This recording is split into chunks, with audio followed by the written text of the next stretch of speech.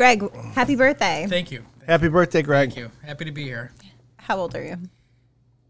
38. How do you feel about that? Indifferent. Okay. There's nothing special about it. All right. Just a day. We think you're special, Greg. Thank you. Well, it's been a lucky week for you, right? It has. Why don't, what's going on? So we all know Greg's been doing a trial. His trial's been going on for weeks, here and there and everywhere. Did you lose? I did not lose. Did not lose. We did not lose. So yesterday, I think around 3 or 3:30, you took a verdict? Yes, 3 o'clock we had a verdict. Had a client that was charged with 3 felonies facing up to 25 years in prison. It was a sexual assault case. Let's set it up. The allegation is this is a really interesting case. This is one we'll talk about for a long time. This has also lasted years because this happened during COVID, right? Correct. So yeah, this case spans 2.5 years. Basically, we've been waiting for this moment, the moment that we can finally, have some vindication. And we got a verdict yesterday of not guilty. I'll give the short version of the allegation is that a registered nurse at a hospital here in Rochester sexually assaulted a patient In his sleep. That a nurse with no and I think it becomes noteworthy, a male RN, a male patient, and there's a civil lawsuit filed against the hospital. There's a whole bunch of lawyers involved, plaintiff's lawyer, civil defense lawyer, hospital lawyers, and we're defending the nurse who Correct. has maintained his innocence since day one. Said didn't happen, did not happen, and you get the case. And so what did you do when you got the case? Yeah, so this was a tough case. I think it was tough just to comprehend the facts. I mean, you kind of hit on, we represented an individual with absolutely no blemishes on his record. Not criminal and not in the workplace. He's actually been a nurse at this hospital. He's been recommended for awards. Basically, in my opinion, the type of nurse that you would want to treat you if you were in the hospital. Very caring, considerate, and has maintained his innocence since day one. So the case is challenging because it happened in a hospital. And I think to you, to me, to Bree, to everybody who's ever been in a hospital before, it's difficult to comprehend that this would even be possible. Most right? people don't sleep well in the hospital, Yeah. period, with all the noises and the people coming in and out. But it also was alleged to have happened at the busiest time of day at a hospital, right in the morning. You think about the hospital, what goes on in the morning? Breakfast is passed out. Staff is coming around, cleaning the rooms, taking the garbage out, taking the linens out. Doctors are rounding. Doctors are doing their rounds, their huddles. The nurses are there. It's like right around shift change. It's in a hospital room that's essentially open. Yes, there are doors, but the doors are glass. Yes, there are curtains, but they're curtains. Anybody could walk in at any moment. So to comprehend that an individual with his reputation at the hospital, his good reputation, would engage in this type of behavior is crazy. Which I also feel like it's noteworthy to say that this patient wasn't on heavy pain medication. Correct. They were able to understand what's going on. They weren't impaired in any way. Yeah, so as far as what we did on the case, we just began investigating it for ourselves. We did our own subpoena to obtain hospital records, and not just the medical records, like the actual internal documents for this case. We did an investigation into the patient, what his life was like. The hard part about the case is the law enforcement, they did obtain what's commonly known as a rape kit when somebody is sexually assaulted, and there was DNA that came back positive for our client's DNA that was taken on a swab of this patient's genital area.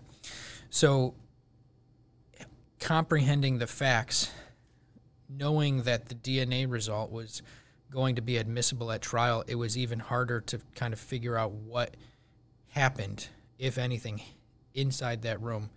We weren't there. The judge wasn't there. The prosecutor wasn't there. All we had was one person saying one thing, one person saying another, and there being DNA on a part of this body that is consistent with what the guy said.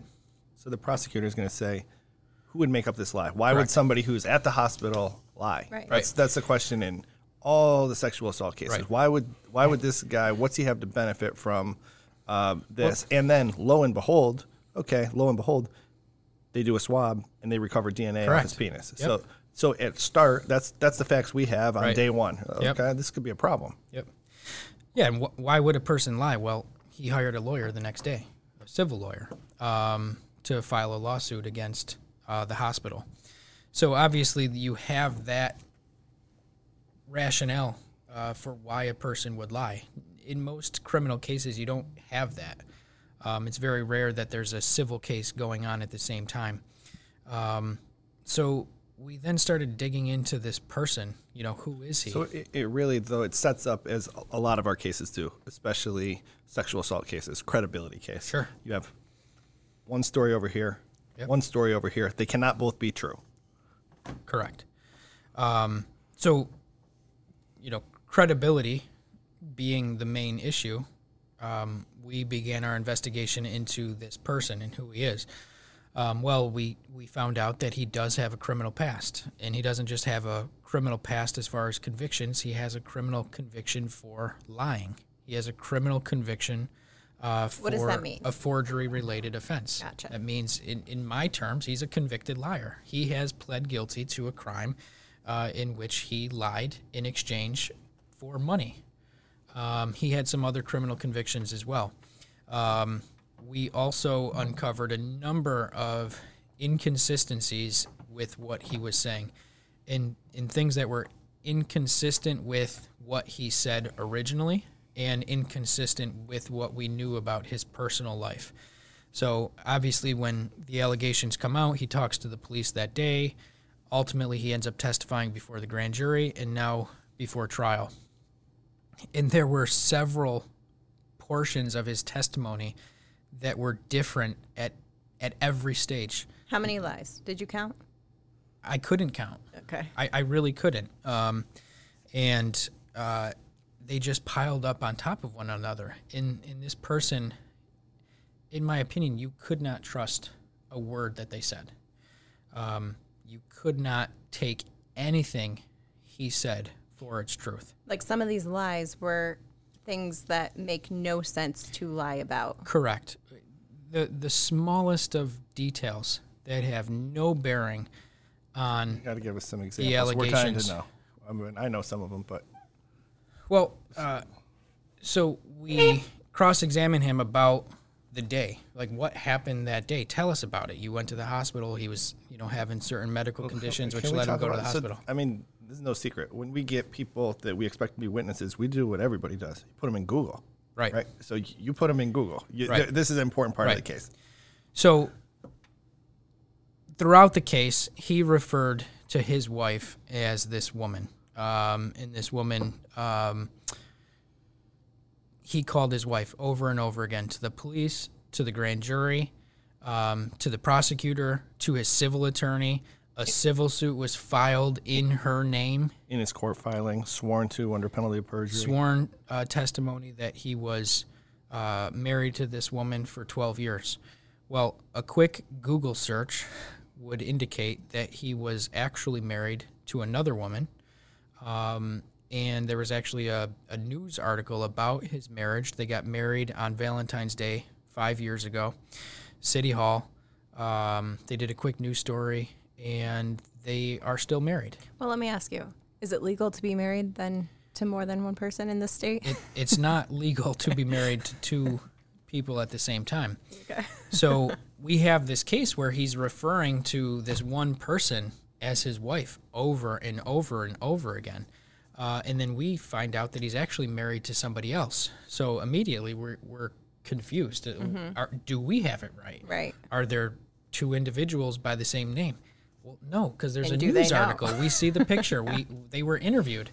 So we hired an investigator, and we went and talked to the woman he married on Valentine's Day. Great day. And, it's actually a really sad situation because this woman had no idea about the other woman. Yeah. And we've also, we got a chance to cross-examine the woman who he referred to as his wife in this case. And there were things that she didn't know about the other.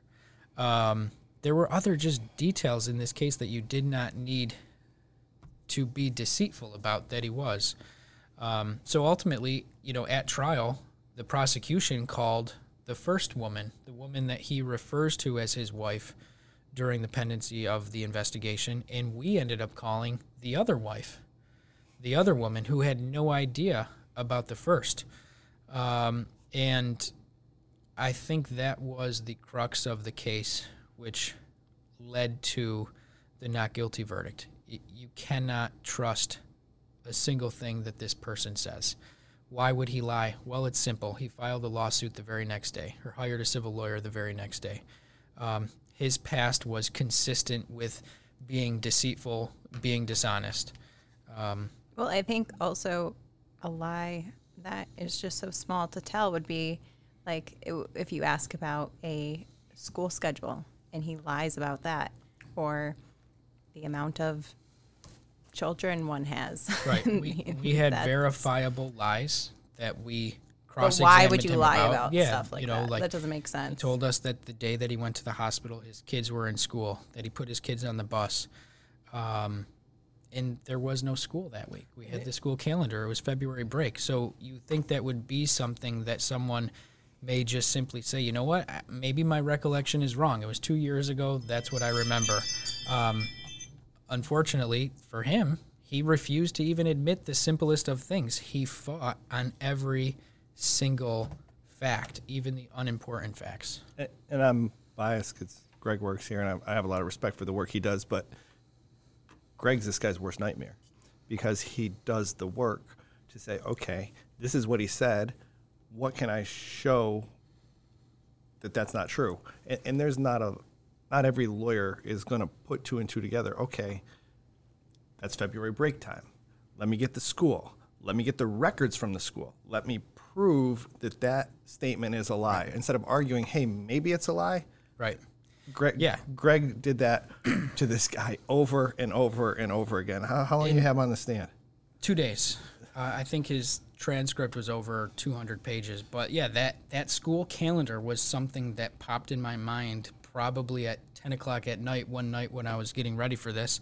And I thought to myself, it's February. I'm familiar with school breaks. Let me just look into this. Maybe he's not telling the truth. And lo and behold, we found the school calendar online for his children's school, and we were able to prove that he was lying. We know going into this case that he lied. We knew that he lied about a lot. We knew that we were going to be able to cross-examine him and challenge his credibility. I did not, and I could not have imagined how much he lied in addition to the lies we even knew about. Yeah. We knew there were going to be inconsistencies, but they never stopped.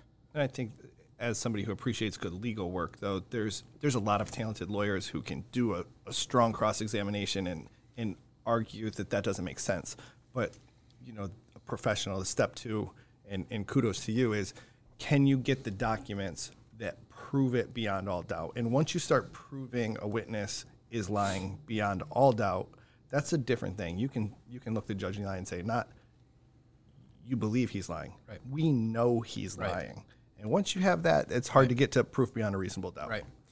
And there was some technical work that we did in this case, too, with respect to the DNA, because that was an issue in the case that we had to deal with, right? The prosecution was going to put on evidence that our client's DNA was found on a portion of his body that was in a place that it shouldn't have. We had to deal with that. But the technical work that we did, we hired an investigator. We spoke to someone who's a DNA expert to think about this DNA, not in a vacuum, not just simply, oh, there's DNA, let's just close that door and move on. What does it actually mean? What does the DNA mean? What tests did they do and what tests didn't they do? Well, this was an allegation of oral sexual assault. There is a way for the lab to determine if the DNA was saliva, right, as opposed to some other DNA from your body or touching DNA from your skin, perspiration, and they didn't do it. They didn't do that test. Like a transfer of DNA. Right. And the thing about DNA, the DNA analyst can tell us that there is DNA present. They cannot say how the DNA got there. They cannot say that it was from oral sex. They cannot say that it was physical touching. They cannot say that it was, touch transfer DNA or not. So, our position, and I think is the position that the judge ultimately agreed with us, what value did you attribute to the DNA?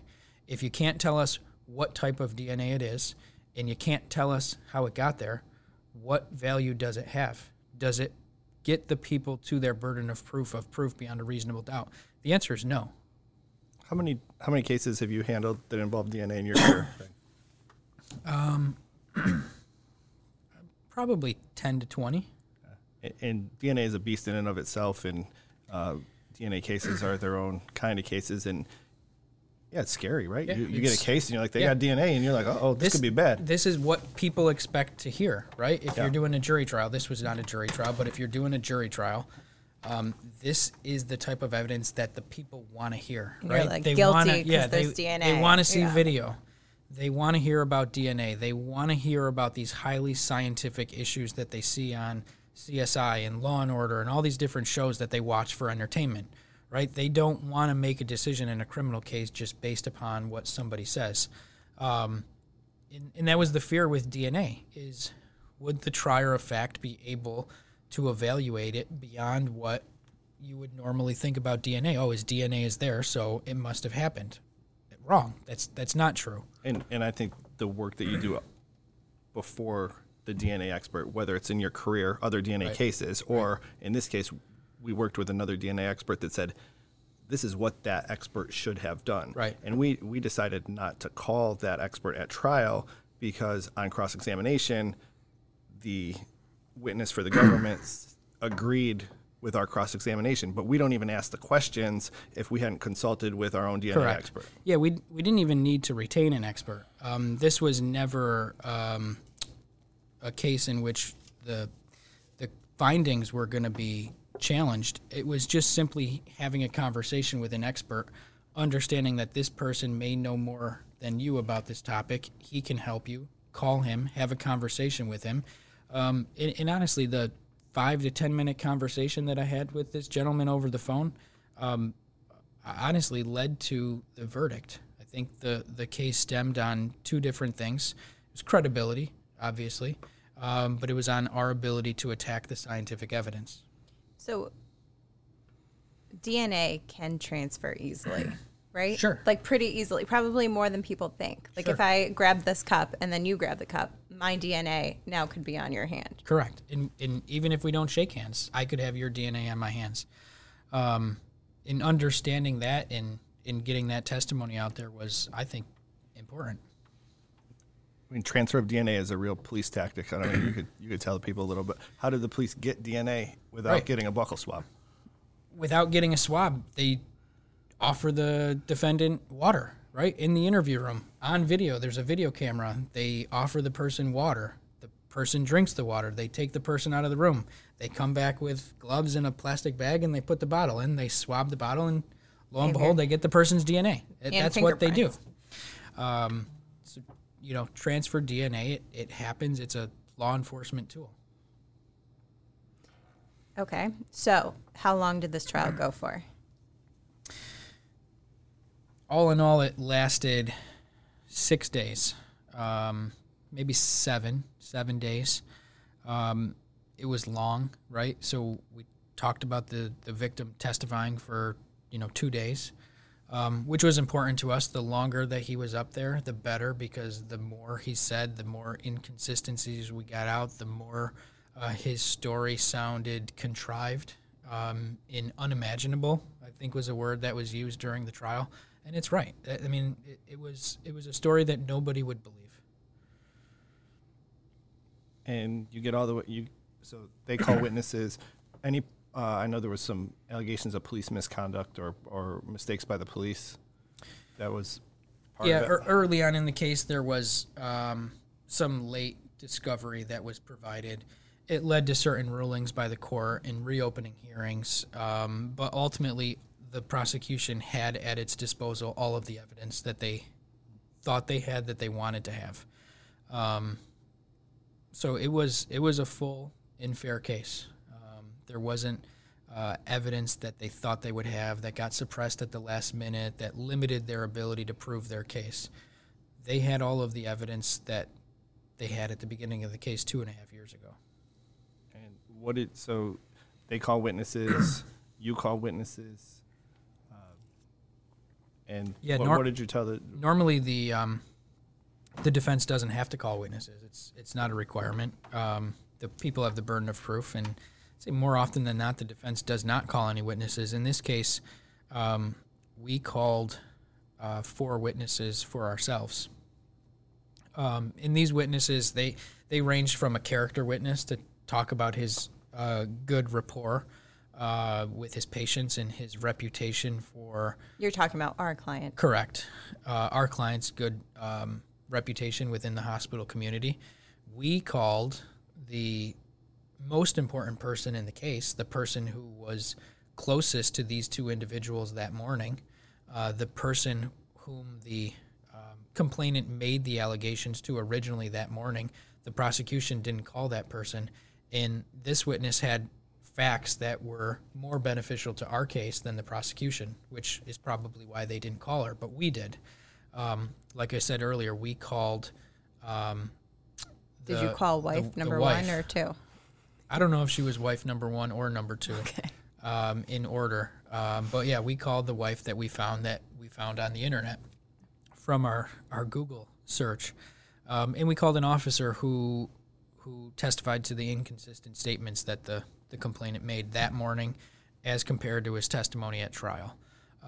So yeah, the prosecution puts on their case, we call our witnesses, and then we do closing arguments. So give us the canned version of your closing argument. Yeah, closing arguments is basically reenact it. It was an hour and 10 minutes, so I can't do that. But closing arguments are your opportunity to make arguments, right? It's not evidence. What we say in our closings is not evidence. It's our interpretations of what the evidence shows. And basically, you are asking the judge to find your client not guilty, and here's why, right? Here's what the evidence said, and here's how we should interpret this evidence. So there's a quote that I found to summarize this trial pretty accurately, and it's no man has a good enough memory to be a successful liar. And that was the epitome of this case. Details are important, right? The smallest of details, it leads you to believe whether somebody's telling the truth or not. And this individual could not tell us what happened in a consistent fashion. And that was the whole argument that we were making.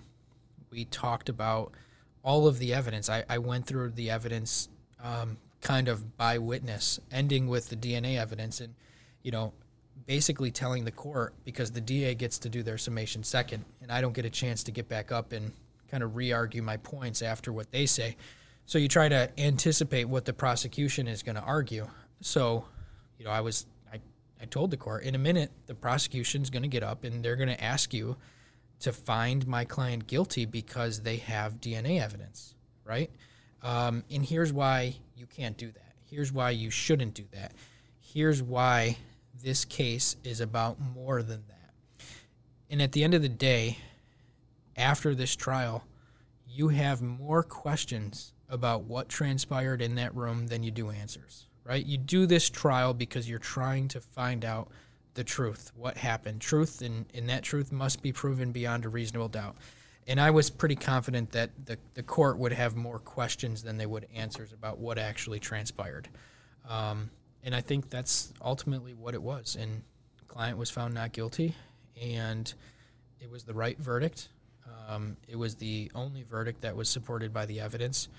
And it was just a satisfying day. So just to round it out, so you have an individual who was charged with a felony, right, and has been dismissed. Yep. So, that doesn't happen every day. It's pretty significant. Yeah, it doesn't happen every day. I think it's, most of our cases result in some sort of plea bargain where people agree to plead guilty to a lower offense.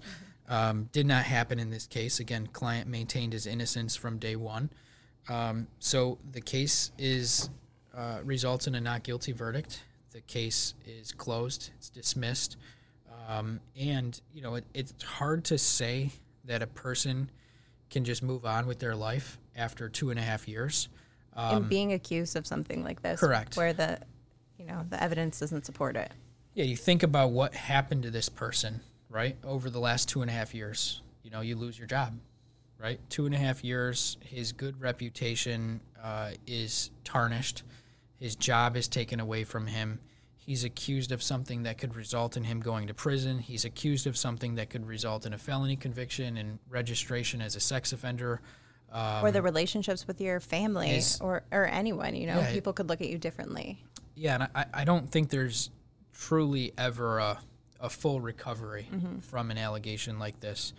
But, step one is getting the verdict that we wanted. Step two is figuring out the rest, right? Step one was the hard part, and just glad we could be a part of it. So with the civil end of this person's case, what happens? That's for his civil lawyers to that's figure got out. to impact Yeah, his case in some way. Just from People ask us all the time. They come in here and they say, this didn't happen. This is not true. Can I sue somebody? And the answer I always give is you have to win first, and then you can explore all your options. Right. And my experience has been 2.5 years later of allegations against you, you go to court, you get a verdict, and you say, do you want to talk to another lawyer? And they say, no, I don't want to go back to court. I just want to move on. Yeah. And I don't know what the scenario is here, but that's been my experience in the past. Yeah, I think that's after 2.5 years, you want to be done with it. But at the same time, your entire life has been flipped upside down. Right. You've lost almost everything, right? If you're lucky enough to have a supportive family that stays with you during these allegations, I think your road to recovery after this is a little bit easier, a little bit smoother. So it's hard. As much as you want to be done with it, it's also, you want to be made whole for your life being destroyed by a false allegation. Well, and I feel like you've had the last 2 years to get to know this individual and get to know the real person. You can kind of gauge whether they're a good person or not a good person. I mean, anyone after 2 years. And so I feel like, you got to know this person and it was really I need to fight for him. Right. Yeah, they tell you in law school not to take your cases personally, right? Because then you can't have that kind of unbiased view of the evidence, right? If you take every case personal, then you may not be able to evaluate your case honestly. It's also very difficult to do when you meet with a person, And how you many see times, who they are and 20, what they're 30, accused 40, of. 50 times they're in your office, they're talking to you, you learn about them, you learn about their family, you know what could happen to them if they are convicted. So it's hard not to take a case personally in that respect when you get to know somebody. But it was just a satisfying day, finally getting, like I said, that's step one for this person is getting acquitted. It's probably the first time he was able to take a full breath in 2 years. Yeah, I imagine he slept a little bit easier, and so. Yeah. Well, good job. Thank you. Great job, Greg. Thank you.